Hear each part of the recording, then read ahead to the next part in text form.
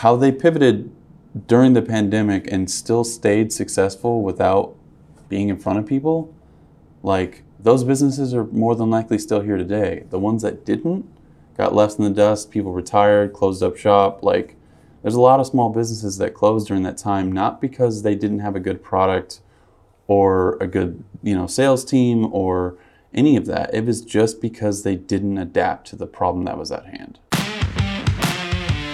Welcome to the Big Brand Theory Podcast by Blackwood Creative.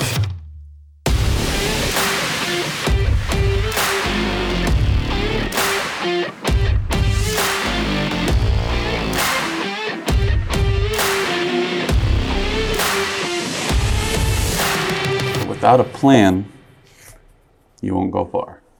100%.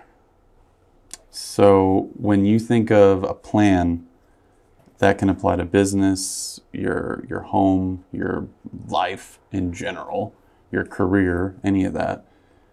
And that's why, a business without a plan is not a business, it's an idea. Possibly. That's what this first graphic is attributing it to. We'll go with that. If you fail to plan, you plan to fail. Yeah. That's real. It's real. Yeah. There's just, I'm thinking of it more in the business sense, right? Mm-hmm. But, it applies across the board. We get all the time personally, people are like, man, how did you do that? Or how did you accomplish this? Or you guys are young and, look at, you own multiple businesses, blah, blah, blah. And I'm like, you know what? I planned it. I said, here's what I want to do. Here's where I want to go. Here's how I'm going to get there. And then I just start making steps to get there. And I'm like, oh, it wasn't some magic thing. You didn't win the lottery, whatever. It wasn't luck. It wasn't luck. No, it was a plan. And a plan that was executed, saying this is where we want to be. This is where we want to go. And here are the steps that we need to take to get there. And we're just going to follow this plan. And inevitably, somebody comes and crashes in and wrecks that part of the plan, so you got to adjust. And then this part didn't quite work how you thought it would, so you got to adjust. But you still are following the plan, still going in the direction that you want to go. When you look at that on a business sense, it's just exponentially more important that you look and say, okay, here's our business. Where do we want it to be in a year, 5 years, 10 years? What are the steps we need to take today, this month, this quarter, this year to start in that direction and stay in that direction and know that something's going to crash in and some employee's going to mess this up and whatever, this customer's going to bail on you, whatever it is. You're just going to have to deal with these problems. You're going to have to deal with them with a good attitude and keep working the plan, keep taking it one step at a time. Yeah, I just did a carousel for us that was, if you prepare to fail, then you will fail. So if you go through the motions and basically just be like, well, I'm 50-50 on this and I don't know if it's going to work, so I'm going to have this plan B. And then if that doesn't work, I'm going to have plan C. It's guys, having more plans doesn't necessarily mean have a bunch of success. Yeah. It literally means that you're not putting everything into that real plan. Yeah, I think it's more of a mentality thing of like you said, I'm only going to go into this plan A kind of half-heartedly because I'm not sure. Mm-hmm. And it's how many times people have been like, I'm not sure, but I'm going all in, and they've seen huge success. There's just something about saying I'm willing to have the risk and not be 100% sure about this and then go all in on plan A, mm-hmm. instead of just being like, well, here's plan A and maybe, but here's plan B. And then if that doesn't work, plan C, whatever it is. Right. We've just got to have that mentality that I'm willing to take the risk. I'm willing to step forward because I've kind of planned this out. I've figured out where I want to go, kind of put the blinders on a little bit so that, the shiny objects over here aren't distracting us, and like, let's move forward. Yeah, and that's something that I've kind of had to break a little bit, because in reality, the thought of, like in the military and everything, like a contingency plan, like if A doesn't work, then go to B, and B is to C. But that makes sense in certain circumstances. But like when it comes to something successful of a business or a project or whichever, I like to think of it like you said, if you're not going all in on it, you're essentially not putting the effort for success. Like you're just Right. going through the motions with an idea that is already kind of truncated to fail. Like if you go through and, I mean, if you, like, what's his name? Cardone? Grant Cardone. Grant Cardone. I mean, he talks about that stuff a lot. And, you can go through the motions for ideas, but you don't go through the motions with a plan.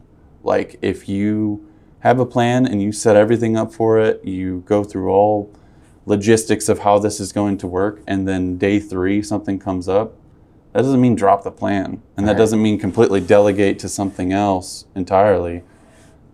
Deal with it as it comes, and like you're going to have problems. Like prepare to have problems, but don't prepare to have problems that are going to make you change your plan. Right. And I think that there's the other aspect of this, that some people get stuck in planning and then they never move forward. Oh, let's do this.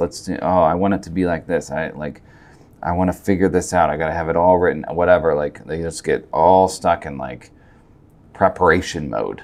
Yeah. And then it's like, hey, at some point you got to take a step forward. Like you got to be like, great, this is good enough for now. Let's take a step while we continue to improve.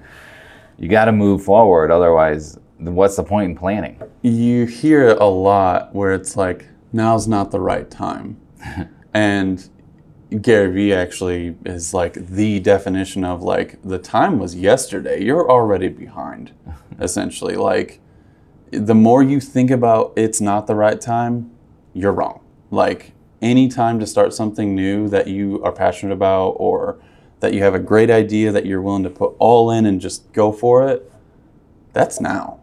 Like literally now. Like anytime that we want to try something, or if we have, we made a mistake on something or a problem came up, that's fine. Like mistakes happen and problems happen, and that's fine. But at least we try. And I think that there's a lot of people that have great ideas and have the means of doing things, but those things don't happen because there's too much time spent on conceptualizing the plan and not enough time of actually doing it. I think there's 2 reasons for that. I think one is some people are perfectionists. They want it perfect. They want to know it's going to work, and it's got to be just right. But I think the more common reason and more detrimental reason is that people are afraid. What if I take that first step? What if it doesn't work quite right? What if I get embarrassed? What if this whole thing is a sham? Whatever. And the thing, it goes back to having a good attitude of like, so what? Like, what's the worst that's going to happen? What is the worst that can happen? If you started up a business today for, I don't even know, dude, pins. I don't know. Pins. Just pins. Like the metal pins or whatever. You bought a machine, you had some cool ideas, you started an e-commerce site, you did all the things, you're posting every day, and you're just not meeting the sales that you thought of. Okay. Maybe you still got to keep putting time in and effort and whatever. But what is the worst thing that happened from that whole scenario? Because at the end of the day, if you have a bunch of product, you manufactured something, you went through logistics of running a business for a few short months or whatever, you learned how to create a e-commerce site yourself, and you learned how to do accounting for a business and all that. All of those things are going to play out into your next endeavor. Yeah. Like you don't hit reset on business 2 and 3 and 4 and whichever. Like not every business is going to be successful, and that means that you might have businesses that, sound great and on paper they're great. And you're like, this is totally going to work. And then you go to the market and it's crickets. Yeah. And then you have something that's like, I guess I could try that. And then it explodes. And you're like, what? Yeah. Yeah.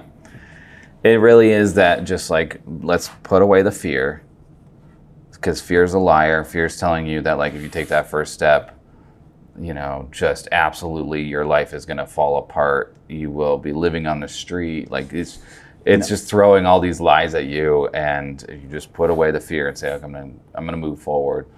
I've got a plan together. I'm not gonna get stuck in the planning mode, but I'm gonna make sure I've got some sort of idea of where I'm going. You should plan. You should plan. Like, don't think of it like, hey, I got an idea, I'm gonna rush into it and not even think of anything else or do any logistics whatsoever. I'm just gonna jump right into it. That's not gonna work either. Right. Like, you do need to conceptualize and figure out, do some research, whatever.